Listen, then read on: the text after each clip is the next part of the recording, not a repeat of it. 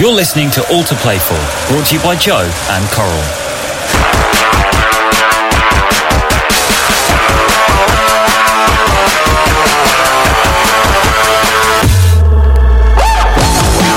Welcome to All to Play For, brought to you by Joe and Coral. As always, I'm joined by the very laid back and chilled Joe Cole. What's that? More tech problems, big man. Like you're just exposing me like that. Listen, I love you to death.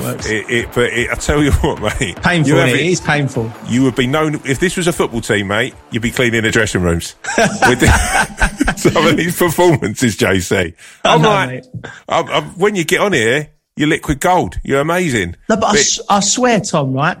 I told you how I feel about technology. 15 years ago, I made a thing my phone broke, frustrated me, and I thought, right, that's it. I'm done with it. I'm not having nothing. I don't want no upgrades or anything like that. I just don't do technology, and I'm just sticking with it. So this is a tough time for me. Lockdown. I tell you what, it's a tough time for Joe Cole. Tough time for me every week waiting for 2 hours, trying to have to explain to these amazing guests we are why Joe. I know. I'm so embarrassed. I mean, look, it shows. If nothing else, it shows how much people love you within the game. I thought Coley was just going to abuse me last week. Well, look, that was a longer time than that. Gareth, how long was we? We was half an hour waiting. We was a good hour. I've heard you've made people wait an hour, so I was quite happy about that. I know, mate. Listen, it's not diva-ish. Trust me. It's not diva-ish. I just can't get onto the computers. Joe Cole's the only person who does a podcast with a rider list. He thinks he's Rihanna. He turns up like he's at a party an hour late. Yeah. Don't be the first at a party, mate. Don't be the first at a party. Listen, we've half introduced him. Let me give this guy a big welcome. He's a legend of the game. He's a legend of football. I love this man. Yeah. He is a title winner, the man with the most Premier League appearances ever, ladies and gentlemen. Gareth Barry. Yes, boss. Yes. Hi, boys. Thanks for having me on the show. Thanks for having me on the show. Welcome, mate. Welcome. I don't think you've done enough there, Tom. That was. Do you know what the trouble is, more Joe? Premier League games than anyone else. You've taken the fizz out of the lemonade on the basis me and Gareth have been talking about gardening for the last hour. Well, I don't need no more introduction than that. It's all good. How do you feel about that, though? All joking aside, that is an amazing thing. The most Premier League appearances. That's incredible. How many was it in the end?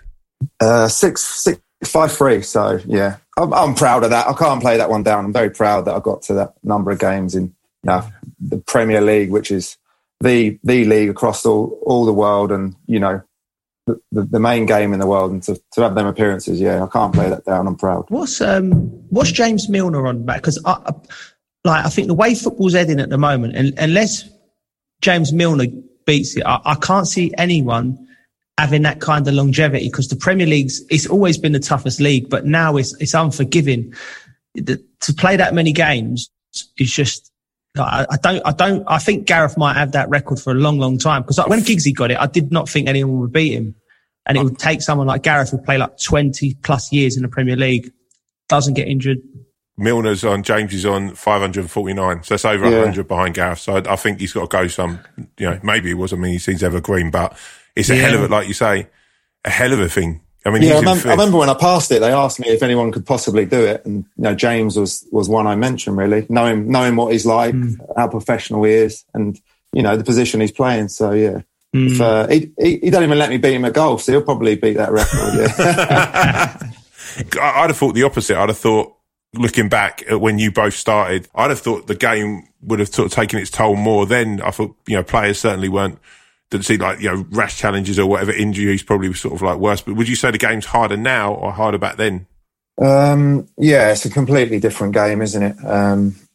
I think there's more players around now. There's more competition in terms of breaking through. I definitely felt when I was coming through, it was easier for a young player to get games. Now they're coming from all over the world to want to play in the Premier League. So yeah, it's just the way the game's gone completely different road. I have arguments with my colleagues on when we punditing on games, and because I feel the game now has improved. I think everything improves over time. It's why world records constantly get beaten. I think tactically now, you watch even Scotty's Fulham team, the way they pass the ball, the level of the way that the movements in the team, the technical ability, the speed of some of them. and they're a team bottom 2. Bottom 3 in the Premier League. So I think tactically we've come on bundles. I think the players are better athletically because of not only lifestyle, but techniques in training.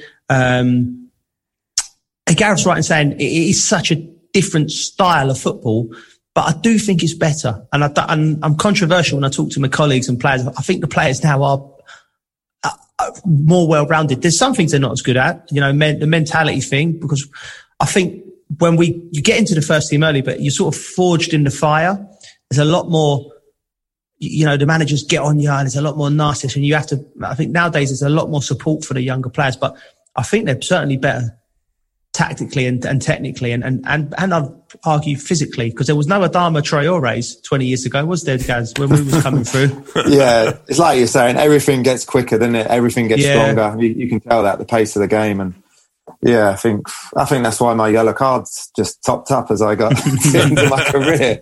I went from having hardly any in the first 10 years, and then all of a sudden it's a different game. I mean, talking about that, I mean, that must have been when you went to Man City and you were like that incredible, that amazing end to the season. But was that like a real sort of like culture shock for you at all, or were you like, was the way that Mancini was playing or whatever? How was that? How did you find that? Yeah, it was another great experience, but I'd already played for England by the time I'd gone there, so sort of playing with big names. Nobody in the dressing room you're like looking up to and fearful of being in the dressing room with. And my thing there was, I went to Man City to win trophies. I had a great time at Aston Villa, played loads of games, but unfortunately we couldn't get over the line and win a trophy. So yeah, in my mind there was just, I was thankful for the players they signed that were able to finally get me a trophy in a career that was, you're thinking at that time in your late 20s, it's running out of time. Little did I know I was going to play another 8 or 9 years after. Gareth, was there any opportunities when you were at Villa over the years? Because I remember you being linked with Liverpool. Was there other times when, being a quality young English player, there must have been the big 4 or the big 2 or wherever it was, must have been sniffing around at times. Was it ever close going anywhere else? No, up until that Liverpool move, probably the year before I went to Man City, there was no sort of interest from where I was thinking I'm making a big upward step here. You know what I mean? Right. To try and entice me. So the big 4 it probably was at the time, weren't it? There was no interest from them. There was little bits from other teams that I saw as maybe a sideways step or a little upward step, but because I was so happy with my time at Villa and enjoying my football, I just thought, just hang around and wait for that right one. And it didn't happen till, in the late 20s. So how when Mancini stepped in there and you first met him because you were part, I suppose, of that sort of, the rebirth of sort of Man City and Man City becoming the team we know now, the sort of noisy neighbours. So what was the dream that Mancini sold you? What was the vision? Yeah, the words they were that listen, I was so close to signing for Liverpool. And people were so surprised I chose Man City over Liverpool, that they were in the Champions League at the time. But they put it simple. They said, this is a fast moving train. You either get on it or you don't. They had so much belief they were going to go and do what they have done, really, apart from in the Champions League. We're talking 2009, this is 12 years ago. They had so much belief that that they could take Man City to levels that they have gone and done. And I knew I was going to get a bit of stick for choosing Manchester City over a team in the Champions League, but I honestly believed it was the right one, the right move to make. Who signed when you signed at that point? Who else did they bring in that season? So that summer, Adebayor came from Arsenal, Carlos Tevez come from Man United, Jolien Lescott from Everton, Rocky Santa Cruz. So they were big names that were trying to get to the next level, and probably wasn't till the year after they really made the big signings in Aguero, Silva, and that was when the trophies started to come. What Man City have done remarkably well is they've come in and effectively they've bought their way like Chelsea did. They spent the money, above and beyond what's usual, but they've kept their image. I think everyone seems to love Man City still, whereas I think at Chelsea straight away, I felt I'm coming into a team where there's a lot of dislike and distaste for us because of the money. Everywhere we was going that year, you could sense from the crowd. But I think Man City, and I think people I don't know if people are used to it by then, but big owners coming in and spending money, but they sort of, they kept the image right. And I think that's credit to the type, I would say there wasn't a particularly nice team. There's some nastiness in them. People put their foot in, and that was a great side, physical. I played that Man City side. Handed me probably my most horrible day on a football pitch. I don't know if Gareth was still there at the time. Remember when they beat West Ham in the semi-final, mate, 6-0. Up at, I'd been marked by Zabaleta, and I've never seen a player look at me with pity. Like, he looked at me like after 70 minutes, I'm chasing him back, and he just said, "Why?" He said, "Why do you play like this?" And I couldn't even breathe. I said, "I don't know, Geese. I don't know." He said, "I was horrible." So I know how good that team was. I think credit to the owners. They just brought all the right players in at the right time. Gareth was the right player at that time to really just put into that spine of the team that went on to win nearly everything. And I'm the only surprising thing is they've not won the Champions League yet with the quality that they've had in there. I mean, I can't fathom that. I don't know how they've not won it so far.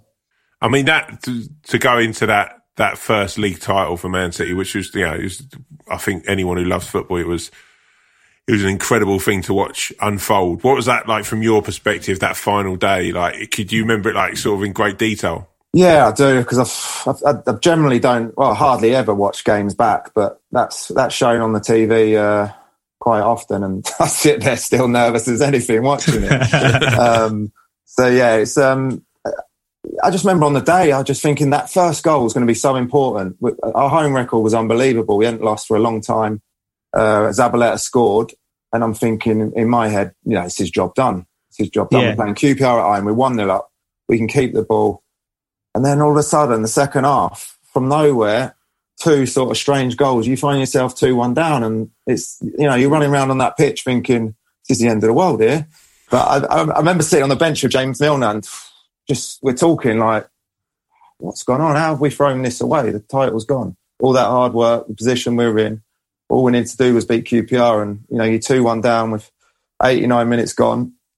There's a helicopter flying around above us, and we're going, that's the Premier League trophy going up to Sunderland, that. All of a sudden, Dzeko pops up, and, the Aguero moment's just, one in a lifetime moment, isn't it? That, I was lucky enough to be involved in. What was the party like after that? That must have been incredible, right? Yeah, you're getting that drunk, aren't you, that you don't remember it. But Joe will tell you, when you win trophies, and for me, the first league title, so much relief. Joe, did you feel relief? Yeah. Like the body just drops to the floor, like you're knackered, aren't you? You're absolutely knackered. And relief is the word I'd use. When I won the FA Cup, when I won the league, relief's like, thank God I've achieved that. And it's almost so hard to find another gear to party. I don't know, I found a couple of gears after that. You got more gears than me, Coley. Do you? I mean, is that like having that moment, right, where you win those things, like you say, and it's weird, I've never really thought about that.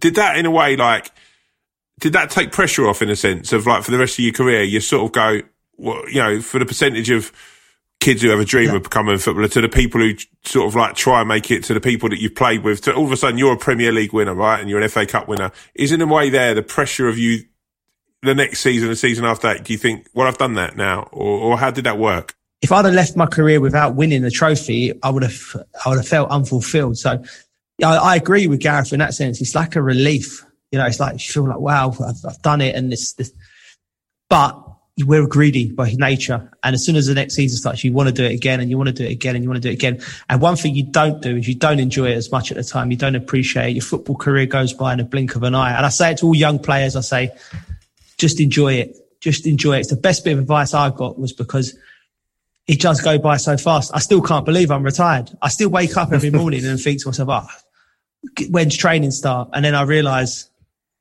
I'm just, podcaster now. Yeah, Joe won trophies a lot earlier in his career than me. But as a footballer, you're getting judged. I played for England. I'd been to the European Championship, been to a World Cup, played loads of games. But if you finish a career without winning a trophy, it's just the nature of the world. That'll get thrown at you. So for me, to win the FA Cup and the league was something I needed and wanted in my career so much. So it was nice to sign off then. How was that season as well, where like someone like Mancini, and I love Mancini as a player, I thought he was a great, but and there was a lot of pressure on him I'm imagining at that time. But how did he deal with the different characters? Because, Balotelli that year, Aguero, Tevez, what were they like in the dressing room? Well, Mancini, he come in for Mark Hughes and, he was a winner. Now, winners aren't always liked, as Joe will say. They're not, if you ask a lot of players about Mancini that played under him at City, they'll say, I didn't like him. But he was a winner, and that's what that dressing room needed. He needed to bring discipline. The team needed a different style. He formed a very strong defensive team, and if you sign in top players that can attack, if you get the defensive side right, the others can be left to do what they do. And yeah, he was definitely what the club needed at the time, and it was a very good move on behalf of the club to bring him in. And as you say, there was a lot of egos in it, and that Tevez story where we're playing Bayern Munich and he doesn't bring him on, and all of a sudden he's flying home to Argentina for 3 months. We're carrying on the season without him. It was an argument that's happened in the dressing room, and then all of a sudden you've lost a player for 3 months. The managers, it's one of their strengths of a good manager. They distract from the scoreline. We've been beaten by, I think it was Bayern Munich or somebody in the Champions League. He's distracted and made the whole story about Carlos Tevez. Did he know that it was going to blow up that much. Carlos Tevez got the ump and flew home. That sort of helped. Carlos had a nice rest, come back for the last 6-8 games, and he was the final bit of the jigsaw puzzle there. He come home and really helped us galvanise the end of the season. Did that, when he came back though, how did he, that, for me, I don't know if I'd have the front to walk back into a dressing room and walked away for 3 months, but I'm not Carlos Tevez, and I love Carlos, as you can imagine, but how did he handle himself when he came back? Well, we needed him. When you need somebody, you open them up with, if we'd won the league already, Carlos Tevez would have been the door wouldn't have been open, but we'd seen United go back above us, and we're missing Carlos now. We could do with him.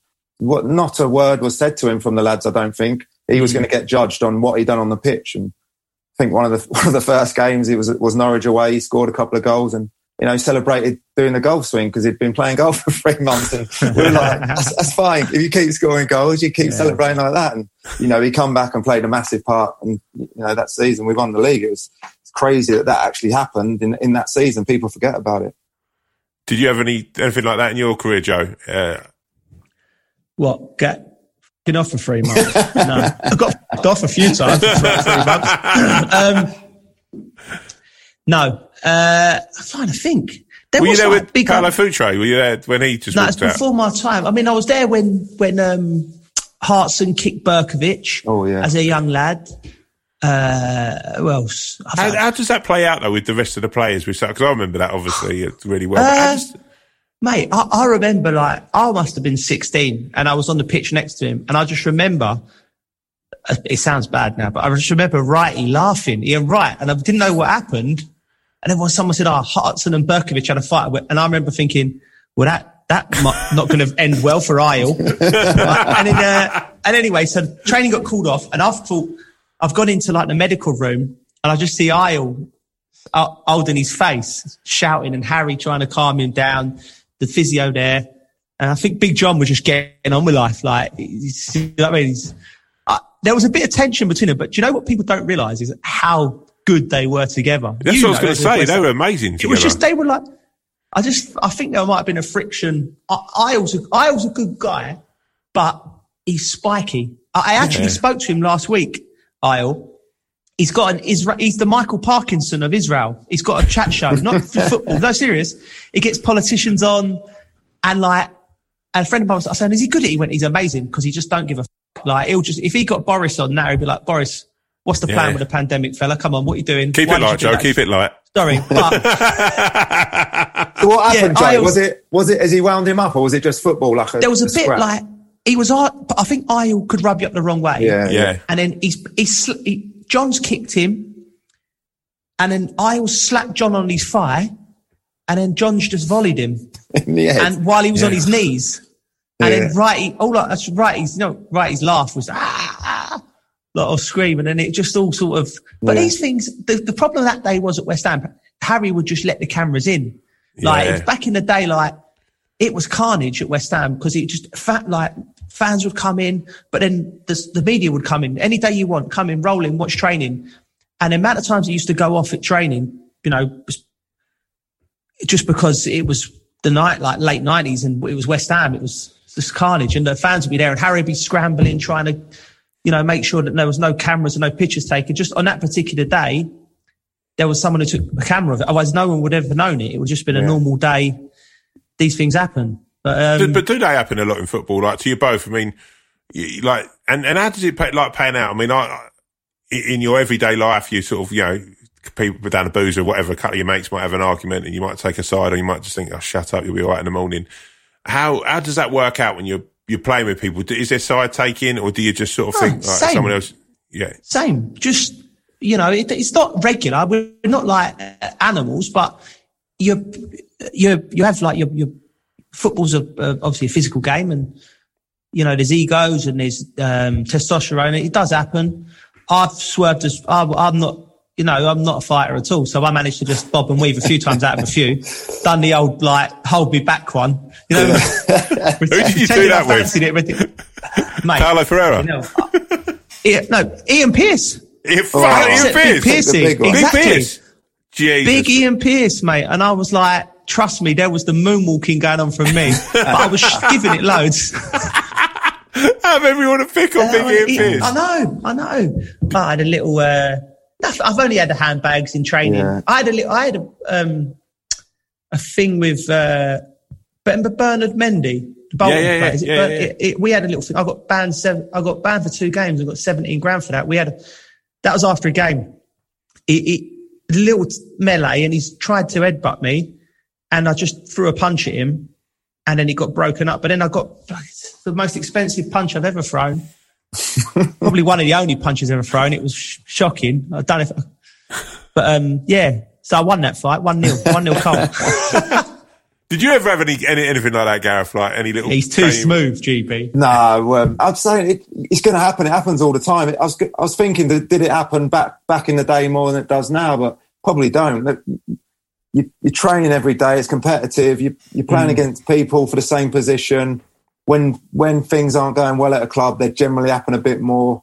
Lads are fired up. They're thinking, I need to get in the team. It happens. And, I remember 2 or 3 over the years. Colo Turi, me and him at Man City, but I don't think there was ever punches thrown. You're squaring each other up, waiting to someone break you up, aren't you? Yeah. come on, break us up. I'll tell you if you've picked a fight of Ian Pearce. I know, yeah. I know, how stupid is that? From him. I was far away when I was giving it, though. I was far away enough to get away from the big man. Like, with the Tevez thing, like, Gareth, going back to that, did you realise what was happening at the time when how long after he'd flown off, did you sort of go, oh, he's not coming back? Well, it must have been before Christmas. And, you think he'd probably go home for a week and then calm down and then come back. And the story just blew up, got bigger and bigger. And he didn't seem bothered. He was photographed in Argentina doing all sorts, playing golf on the beach. You know what I mean? He's just like, and then all of a sudden we think, oh, he mustn't be coming back. So it must have been a case towards the end of the season where Man United had turned it round and gone back above us. And the sweet phone call must have gone into Carlisle to come back. I'm sure it was the last 6 games he come back for, and we won all 6. One of my other players, and I think he'd have been a really great signing for West Ham, was Balotelli. As a player, I loved when he was at City. I think he was really probably in his pomp there, and I thought he was. Do you reckon, big man? I mean, he had moments when he was at City. I love watching. I think as a fan, right? As a fan, and when you're sitting in the stadium and you have someone who can do something, every now and again, but also feels that there's just. I suppose that. I mean, Gareth, you played with him, you know him a bit. Yeah. There's an aura around him, and there was a sort of like almost. I know what Joe's saying. I can tell from it, but he's just he's unfulfilled a bit. The ability he's got, he's probably at that spell. He was probably looked over as maybe being overrated. Do you know what I mean? There was 4 strikers there at the time: Aguero, Tevez, Dzeko, and Balotelli, and he was 4th choice. He did come on and score some big goals, but he was it was more. People were more intrigued with his character off the pitch, weren't they? And he had that cheeky sort of immature like nature about him, and he was great to have around the dressing room. He used to wind Mancini up. Mancini had him round the neck regularly in training because he just didn't do as he was told. And Mancini was probably the only one who did get anything out of him in his career, which is so sad, really. I think he had one good spell with Italy at a championship. Yeah. But, you know, I look at him now, I don't know how old he is, he must be 30. And, you know, it's sad to see. Yeah, it's quite sad.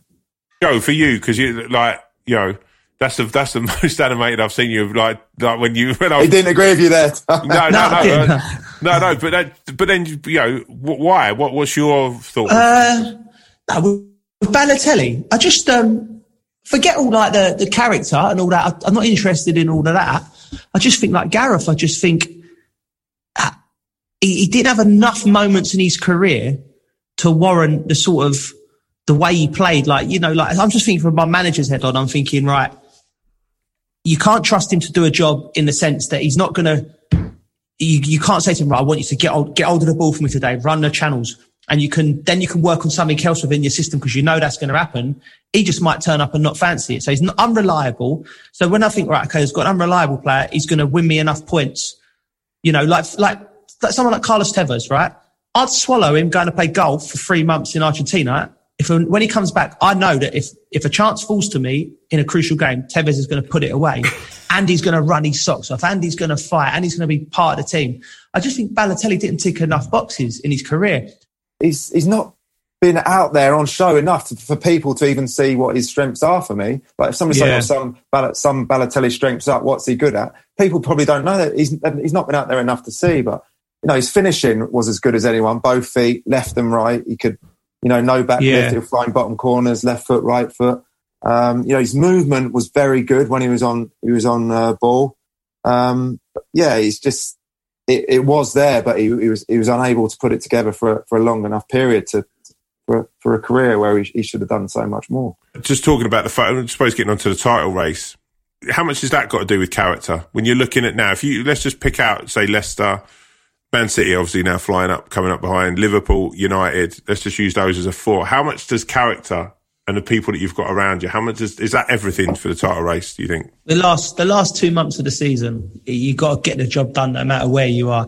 I said it last week, didn't I? I said this title is going to be like pass a parcel. It's whoever's got the parcel when the music stops at the end of this, it's going to be the champion, and it's going to end up being one of 4 or 5 teams. I think Man City are going to do it. I watched them play the last 3 games. They're back to their best. I think Foden's gone on to levels. I just think if he keeps Sterling looked sharp the other night, scored a great goal. I love Man City. I love the way they play. I think they'll get the job done. I'm still thinking the same 2 before. Yeah, Liverpool, Man City. I just think Liverpool they've probably had their bad spell now. I just don't think them forward players with Jota coming back, I don't think they're going to go through another spell like that. So Liverpool, Man City, challenging it out when it comes to it at the end of the season. But yeah, I'm with Joe as well. Man City have hit the levels now that Guardiola expects them to. The way they pass the ball, the tempo. They're obviously been pretty solid all season defensively. And it's amazing they're doing this with no striker. That's the thing that I think as well. Coming into next year, like if they keep the team together, like this is, I'd say, arguably one of the most solid sides that Pep's had. Like it's actually, like you say, defensively and the way that they're playing the game. If you add in dream world for City fans, but if you add like a Haaland or someone to that team who's going to come in as an out and out goal scorer, that's a terror. All of a sudden, everyone's saying City were on the ropes, and at the beginning of the season saying that Pep had a lot of work to do. You look at it now and you think, well, actually, he's sort of. I think Diaz has been a great signing. Yeah. Stones is. I'm talking to people who his interview after the game at the weekend, I thought was just to the 2 goals. You watch him and see that's what it takes to be a foot for both of him and Maddison, who've probably both come into a bit of sort of unfair criticism, to then sort of up their game. No, big man. It wasn't so it's John Stones, right? That's a good point. I love John Stones, but he's tested my patience. I've loved him from when he was a kid. Like my first job at BT, I had to break down John Stones and what he does well and what he needs to improve on. And I forgot, I remember looking at all of his clips, and he was so impressive, but there was that last little bit he needed to put together. And then he sort of drifted out the team for 18 months and people sort of writ him off. But then you look at his age and he's 25. Centre halves mature at a later age. So I still held out hope, but all of a sudden he's in the wilderness from England and he's come back into this Man City team. It's like something clicked with him where he's concentrating throughout the 90 minutes. Like, there'll still be mistakes because of the nature of how he plays and the nature of the centre half is now. You're not going to get John Terry's and Rio Ferdinand's who just make maybe one mistake a year, because they're asked to do so much more now. And John Stones is such a talented boy, but something's clicked with him. And I'm so pleased because I've been a big fan of his, but even I was losing faith with it a little bit because do you know what I mean? And I've been saying for years. Yeah, I think you've hit the nail on the head there, Joe. I was at Everton with Stonesy when no one heard of him. Roberto Martinez says, we've got this boy. He must have been 18 at the time. He said, John Stones. He's incredible, centre-half. When I signed that pre-season, his confidence was unbelievable. And, that was his sort of a downfall, wasn't it, for the bit? He was probably edging too confident, continuously wanted to play. But what you said there is he's so young and centre-halves will mature and it's the penny's dropped, isn't it? He says, let's find that right balance between defending, concentration, doing my job first. And for me, he's defending first, and that brings confidence and enables him to use his real strengths, and that's the confidence to play out from the back. And he's scoring goals now as well, isn't he? So the penny does drop, and it just shows sometimes. I honestly thought he was going to have to leave Man City, but he stuck around, and what a bad decision that would have been if he'd have left and joined someone else. With James Maddison and John Stones, we'll get on to talking about England in a minute, but you look at them both and you think, probably Maddison maybe unfairly judged a bit more. I mean, you'd be able to sort of say more there, Joe, and playing that attacking thing. But do you think that is something you've just literally got to go, all I can do is keep on coming into training, just trying to up my game, get that little bit better, get that, get rid of sort of maybe the mistakes or the sort of small. But I think it's such a test of character in it to come back like John has. Yeah. So John, we've talked about with Maddison, like you said, I saw his interview the other day. And he's in great form. I played with Maddison when I went to Coventry on loan, and young. And when you're a senior player and you're playing with a young player, after the first 2 or 3 sessions, this kid's got something. And I was so impressed with him. It was his confidence, similar to John Stones. It was always strolling around Coventry, right? It was League One, and he was a 17-year-old, but it was like he run the dressing room. He knew he was a star player. It was almost as if when he played, he was like, I'm only going to be here a short time, lad, so enjoy me. Do you know what I mean? And I saw him do his interview the other night, and I loved it. I thought to myself, because he speaks so well. I think he's in his mid-20s now. He's confident. He's one of them players. We're going to go on to England, but he's one of them players like Grealish. You need them players in international football because so much of it is the mindset. You think Maddison's going to be worried getting in a World Cup game, getting the ball rolled to him, getting all nervous and just getting rid of it and trying to give it. No, he's going to want that ball. He's going to use his body. Same with Grealish. Them type of characters, we need to, you don't knock them down. I loved it when he spoke like that. I thought, great. As a manager looking at him, I can trust you because I know when the moments come, you're not going to flap. You're going to handle the ball. And I think he's a top-class player, Maddison. I really do. With it, Gareth, what do you think it will take? Do you think Leicester can win the league? Do you think that there's, not lightning striking twice, but, I watched them against Chelsea, I've got to say, and I was like, out of every team we're talking about in the mix, they feel that their team spirit is so strong there. There's always rumblings, of successful teams, sort of second season, syndrome of, Liverpool, certain players sort of, heads might be turned by other players, but other teams, sorry. With Leicester, it feels like the team spirit there is unreal. And I think what you're saying there, Joe, and it feels like James Maddison is probably right at the centre of that. What do you think of Leicester's chances is what I'm getting at? Yeah, I think I've already said the two. I think Liverpool and City are still, for me, the two ones, but they're real contenders. They're, for me, on the same level as Man United. They've got as much chance as them. The confidence, the manager, he's oozing confidence, and you can just tell the spirit is there, isn't it? There are players in that team that have won the league before. That's going to be so important when it comes to the back end of the season. A couple of us have been here before. We know what it takes. But yeah, they've been so good at adapting their style against different teams, and that's one of their strengths. Compared to a lot of the other teams who are a bit more one-dimensional. Brendan Rodgers is clever. He's got the players in that squad that can adapt, and they've got a nice mix in there with Vardy, Johnny Evans, real experience, and some younger players alongside them. And yeah, really enjoy one of the teams I really enjoy watching. One of my favourite parts of the show now, Gareth. We're going to move it on. We're going to do a new bit of the show that me and Joe have developed over Christmas called "What Really Happened," and we talk about we get people, fans of the podcast, to write in. And the one when we said that you were coming on the show, the thing that everyone wants to know about is 2010 in South Africa, and this is to both of you because, and this is me as a fan as well, like a massive England fan. Well, I guess what happened, because you look at that when we're talking now, we're talking about John Stones and we're talking about Grealish and we're talking about Maddison, and it feels like, wow, is this another golden generation?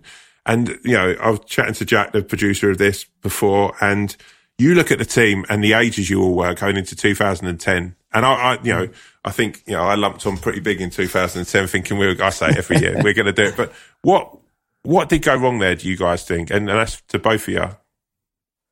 I think the confidence was there because as always, the way we qualified was unbelievable. That we had a new manager. Everyone was believing in Capello. We finally got the manager that's disciplined and can get the best out of these players. You know, he got to South Africa. It just felt flat. Everyone felt flat. Everyone felt knackered, and you know the performances sort of showed that. Really, it just didn't get any momentum at all. We squeezed through the groups. You know, it was Algeria, America, and I think it was Slovenia. I remember reading an article, and it was subtitled "Easy." England E, Algeria A, S was Slovenia, and Y was Yanks, and it was like easy, and it was anything but easy to get through that group. We crawled through it, and there was just never no momentum and no confidence, was there? I mean, there's always excuses. There was injuries. I think did Rio get injured out there? Yeah. I think Wayne Rooney was injured beforehand. Maybe. How many times? I think all my tournaments I went to, we sort of limp into them, like whether it be Gareth had a knock. I remember, right? You had an ankle injury, done cruciate ligaments. Yeah, so that was 6 weeks before. There was you know. So Rio, we'd lost Rio.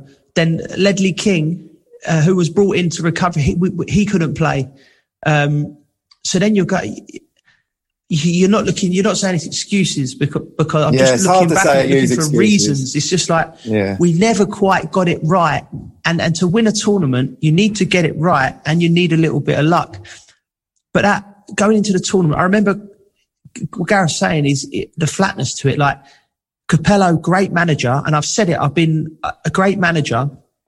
And what done me was, because I used to sit and watch the games, and when him and his staff were watching the Italy game and cheering on Italy, something didn't feel right. And then he was a great club manager. And then, but I think there's the skill set, which I think Gareth Southgate does well, in terms of you have to make international football light and you have to make it fun, because there's so much pressure on you going into a tournament. To put more pressure, it doesn't make sense. So, you know, the way we were supposed to, everything was so rigid. We were stuck away in the middle of nowhere. You know, it's not human nature. Like when all these players who play for all the top clubs, you play on a Saturday and Wednesday and Saturday. You don't lock yourself away. You sort of go and you go to a restaurant, you go and see your family, you go and play golf, or you go and eat when you want, just like lose the pressure a little bit. So you do not, but Capello seemed to think it was like, right, you eat at this time, do it this time. Everything was stressed and pressure. Then we had the injuries. You know, and listen, we wasn't good enough. I said it straight after, we wasn't good enough, you know, because no one likes someone making up excuses.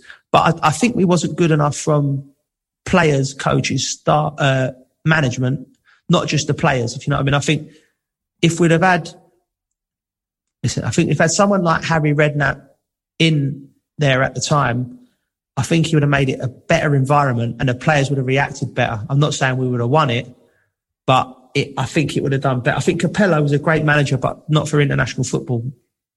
Frank's goal's not talked about enough either. Do you think that would have changed anything, Coley? Like the moment, Frank's goal that obviously at the bar would make it 2-2. Yeah. Little moment. Moments, mate. You're chasing the game second half, aren't you? And then we get peppered by Germany. But that one moment doesn't get talked about enough, really. No, I remember, right, because I remember watching Germany, because we could have got Germany or Ghana. And when we got Germany in the next round, because, I remember thinking, do you know what? I'm not that unhappy about it, because it wasn't the Germans of the machine that they turned into. They were like young, weren't they? Like we didn't know Thomas Muller and Boateng, and we didn't know they was going to turn out to be these footballing greats. And I sort of I didn't say it to anyone, but I thought, listen, the Ghanaians were like, they were physical. They was like a banana skin. You could if you lose to them, you're going to get hammered. You lose to Germany. So I thought, I quite fancy it's more against as bad as it sounds, against the Germans than the Ghanaians. But, so I went into the game, and then they started off well. We got back in the game through Matty Upson. Yeah. I was on the bench, and I remember when Frank's goal went in, I could see clearly it was like 2 yards over the line. And when he didn't give it, I was just like, and then they just kicked into gear. I think a couple of defensive mistakes, and the game went away from us, and it just felt horrible, to be honest. And that was my last game for England. Now I never played again. Really? So it was, I come on with like 15 minutes, and I just, never played again for England. Yeah. But that halftime team talk, you're talking about a goal. I remember Capello saying, "Forget about it," but I just think it was so hard to forget about. It was that far over the line. It was the halftime team talk was almost discussing how have they missed that rather than how we're getting into this game. Yeah. It's I know. Yeah. The golden generation there, you look at it and you think, unlike now where you've got a lot of really good at, say, attacking midfielders coming through, or we've got an abundance of people who might be able to score goals. At that time, you think, well, you've got Ashley Cole, arguably the best left back in the world. You've got JT, Rio, yourself, Gareth, Stevie G, you've got Frank Lampard, you, Joe, Wayne Rooney, but look, that's a team. It's a structure of an actual sort of like a starting 11. And how much does that, when we talk about it, and, I don't know, how you feel about it, but where you say about winning those Premier Leagues and FA Cups, is there any time where you think, fucking hell, man, we could have just done that little bit better? We were that good. Does that ever cross your mind? I think if you speak to any English player like Stephen Joe Lampard that have won everything, their regret will be all the same, that they would have loved to have done it with England, because you dream about playing for your country as a kid, and you dream about winning, World Cups, European Championships for your country, and of course you're going to feel a tiny bit unfulfilled, because that feeling of winning something, celebrating with your whole country, that won't get topped. It's only ever been done once in lifetime. Do you know what I mean? Yeah. So it's so hard to do, but there's still going to be it's going to be 99% of an answer about anyone who's played for England. Yeah, 100%. I mean, it's always going to be the one that got away for us. I think the only thing that you can think of is that these young lads, we're still English, we're both England fans, and the mistakes we made as a football team and a footballing generation, these young lads can learn from it, and one day we're going to do it, and you're going to be part of the whole story of it. Do you know what I mean? Because I'm an England fan now. But do you now look at it and think, like, watching Gareth and the way that Gareth, number one, I think he protects his players. I think as a manager, it's almost like you talk about Capello maybe not being right for international management. It feels like Gareth Southgate is just bang on for international management. I don't know if did you play with him, Gareth? Yeah, he was incredible for me, because I come through the team as a 17-year-old, and I was playing alongside him as a left centre half of a free back then. So I know his character very well, and he's very down to earth, and obviously thinks of other people before himself sometimes. And so he was always going to be a manager for me, and one that treats players correctly. But going back to England, you spoke earlier, but in previous England teams, you probably know the starting 11 9 times out of 10, don't you? Going back the years, the names you've reeled off. The exciting thing now is it's an unbelievable debate who should even be going to the championships rather than not even saying who's nailed down to start. Yeah, I mean, I look at it now and I think, again, I don't think any of us want to get unduly excited, but you look at that talent, and even like I was watching Arsenal the other night, and you see Smith Rowe coming through, who's sort of, he's just, I mean, he feels a really exciting young player. His ability on the ball is unreal, and you sort of think him and Saka, and then you look across and Grealish, and yeah, like you say, Gareth, it feels for the first time where, you know, even down to like a right back, you know, you've got 4 or 5 different people who could make that theirs. You know, you know, you got 6 Reece. weeks ago, I thought the problem position was probably centre half. But John Stones, all of a sudden, like, it's a huge bonus for Gareth Southgate. Also, Harry Maguire Harry's had a couple of great games. I thought he was brilliant the other day. I think if they can get him the right person next to him at United, and the big one I think obviously for Declan is sort of your position almost, Gareth. Do you know what I mean? That holding midfielder. Do you remind you a bit of yourself there, Gareth? Like that sort of, like I remember seeing like when you came through, but that sort of older head on sort of younger, like young shoulders and sort of, you know, do you see a likeness there at all? Gareth's never been a young player. He was just a senior player at a young age. Like, even when we used to go with England under 16s, it was almost like he knew more than us. Like, he's been here before. He's had a 20-year career at 16. Yeah, no, I really like Declan Rice. The thing is with me, I didn't really learn that central midfield role till, you know, at least 23, 24. Declan Rice has been playing there for three seasons now. So for me, he can only get better. He knows the game so well already. Even driving forward, he's different to me. He's got a bit of pace behind him. He drives forward with that ball, and you know, you see players not being able to catch him. So if he can add that tiny bit more attacking thing to his game as well, you can understand why the top clubs are after him. Sorry, Tom, they're after him, mate. Mate, but that's what I was going to ask you. I don't know, I'm well aware of it. I'm well aware, of how good he is, and I'm just going to enjoy him while he's there. But do you think they're even like that for you, Gareth? You think, you know, when you sign for City from Villa and sort of saying, you know, Villa and West Ham as sort of similar sort of size clubs, would you say that it's better for him that, you know, a couple of years time, or, you know, wait till the perfect move comes through as sort of you did? Or is it just saying like, you know, sooner you can be playing Champions League football, the better? From a neutral, and I'll be completely honest, I honestly think he should enjoy what he's got at West Ham at the minute. He's captain of a big football club, which if he goes somewhere else, he ain't going to experience that. So being a captain, a leader, that's going to improve him. Which if he leaves, he's not going to get that. He's still only 22. The one thing that will be edging away people will be in his ear, will saying, well, you need to be playing Champions League football as soon as possible. But for me, another year, even 2 years, you know, give West Ham a chance to get there. Give him a chance. Give him the opportunity to captain a team to get into European football, and then reassess it there. So for me, Declan Rice is in the perfect place for at least a year to 18 months, and give West Ham the chance. Joe, what do you think on it? Mate, you're his new favourite player now. I'm loving Gareth. Joe's like, he'll be going to Chelsea in 5 minutes.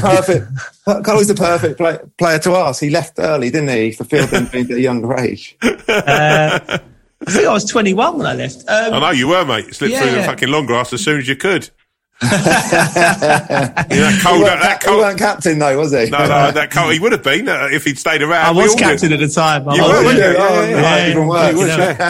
Oh no, it's a libby, isn't it? It's a stinking libby. What was I going to say? Do I think I can see both? I think what happens in the next 3 months at West Ham? If West Ham can nick European football, Europa League, I think he should stay.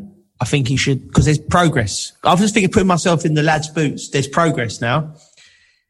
If that's the case. If that's not the case, and he doesn't play for England at the Euros, they go with someone else in his position, his head will be turned. So it's all like, we can have we've got an opinion, but it's going to change in the next 2 months. If West Ham can finish in Europa Cup places, and he's going to be the first captain to captain West Ham into Europe next year, that's a massive achievement for a long time, since like the mid 2000s or whenever the last time West Ham got there.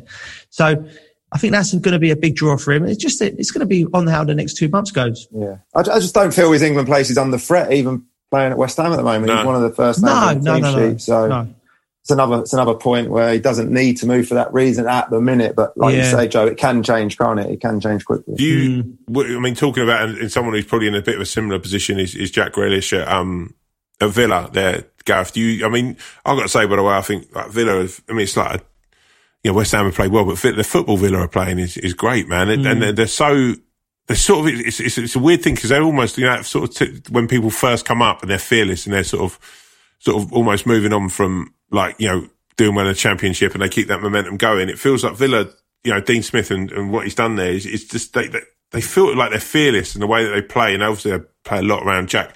Do you how much you think like Jack's head might be swayed? Because he's a little different from Declan in the way that he has got, you've got sort of maybe 4 or 5 people sort of vying for that same role. Yeah. In terms of guaranteeing his England place, he's in a completely different situation to Declan. That will be crossing his mind if he was to make a move. Does that cement him in the England team? Because for me, he's probably not had the minutes he should have done in an England shirt, Jack Grealish. Yeah. Hopefully that will come. But yeah, it's such a difficult one. He's a huge Villa fan, isn't he? That's another big thing. He's captaining his his boyhood club. But yeah, he's a bit older than Declan, and it's the same thing. Villa will be under pressure to try and get into them European places, and that could have an impact on his decision. But he's so sought after. I think more than Declan. Probably got every team up there would love him. So it's going to be so hard to fend them all off, if you know what I mean. I mean, they're at the moment 3-1 for a top 6 finish with Coral. 3-1. They got games in hand, haven't they? Yeah, I mean, they're 11th with several games. I mean, it is one of those things where you just think that it's doable, isn't it? I think that's the beauty. I know some people, I was on Twitter the other day and you saw some people was laying into this season. I've loved this season. I think it's probably because West Ham are doing well, but there's teams up there and it feels that, it's sort of, there's going to be some real shocks and some real surprises. And it feels at the moment like like you say, even though, Joe, I was watching Fulham the other night, and every team seems like it's having their sort of moment in the sun a little bit, Yeah. I watch Fulham, and the way they move the ball, the quality they got in the team, Loftus-Cheek, Lookman, and I look at them and I think they've only got 12 points or something. They're second bottom, and I'm like, they look like a proper outfit. Like they push Chelsea all the way. So I love it this year. There's so much quality. Anyone can beat anyone. It's great for the bookies. Coral are loving it. Coral are having the time of their life. They're having a time of their life. No, nobody knows who's going to win. Look at us. We can't pick a winner when we do our things, can we? So that shows us where we are. Well, I tell you, that's a seamless little move through there, Joe. Seamless. We have gone to predictions. Now, you are, I tell you, mate. If you could just get your timekeeping sorted, you'd be the dream man. Boys, I can only learn off you two. I can only learn. I'll tell you who we could all learn from, right, is our first ever 100% predictions. Okay. Andy Cole last week got 100%. He picked Leicester to beat Southampton, West Ham to beat Burnley, and the Liverpool Man United draw. Can I just say, big man, I'm going to take credit for that. I'll give him an hour to think about it. Right. Well, I'll tell you what, I don't know what you were doing in that hour, but you had a stinker. You got literally your first ever, our first ever, this is the show's first ever, 0% right, Joe. You got none of them right. I did okay. He's rushing around left, right and centre. He ain't got time for predictions. He was having a swim and a Solero. He had about 5 Soleros during last week. Mate. They're them chocolates. Remember them from 2 episodes ago? I'm going to get you a packet of them. They're going to love I'll tell you what, I'll be looking forward to them. Right. Yeah. So, Gareth, big things, mate. Big things stepping up. Go on then. What games are we on? We're going to go first. I want to answer win. Who's going to win, or is it a draw? So we're going to go first. Man United, Liverpool, FA Cup this week. Who we got? Man United, Liverpool. I'm going to go United win. JC? United win. I want to go United win as well. I thought I was going to be controversial there. Same wavelength. Here we go now. Villa versus Newcastle. Villa win. Newcastle can't wait to get out of that. Joe, right, this isn't going to be very fun if you just copy Gareth, No, listen, you're asking me what I think. Joe, you go first next one. Yeah, Joe, you go first. I'll go first. I'm going to change it up and I'm going to go draw. I'm going to go draw there. Okay. I do think it's going to be Villa, but I've got to try and pull away from you two. Right, so now we're going to go a curveball, right? Chorley versus Wolves. Come on, big man. Wolves win. No, we're all going to go Wolves win.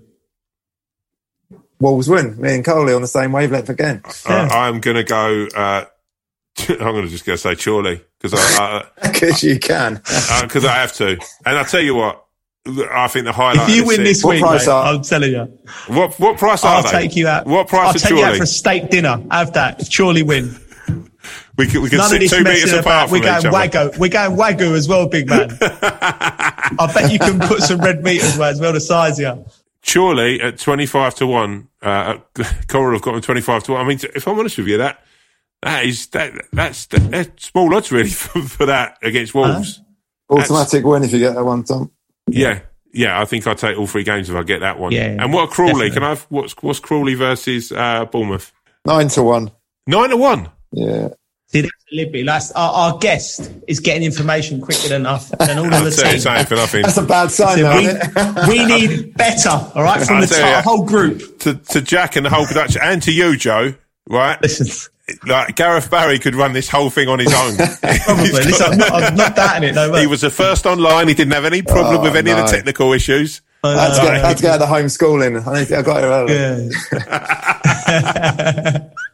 He taught me how to count to 20 in French before we started on it. Listen, it's been an absolute joy chatting to you, Gareth, as always, mate. You're a legend of the game. And hopefully we get to catch up again. I'll get Joe's timekeeping to be a little bit better. I don't mind. Not timekeeping, tech skills. I resent that. I'm always on time. I just don't have to work my computer. you said it before. You'll only wait for certain people. Coley's one of them, isn't they? Yeah, well, he's love you, mate. Love you. Yeah. Cheers, boys. Cheers, Gareth. Brilliant. Cheers, guys. Legend, mate. Have a good one, boys. Take care. Thanks for listening, guys. You've been listening to All to Play For, brought to you by Joe and Coral. Nice one. You've been listening to All to Play For, brought to you by Joe and Coral.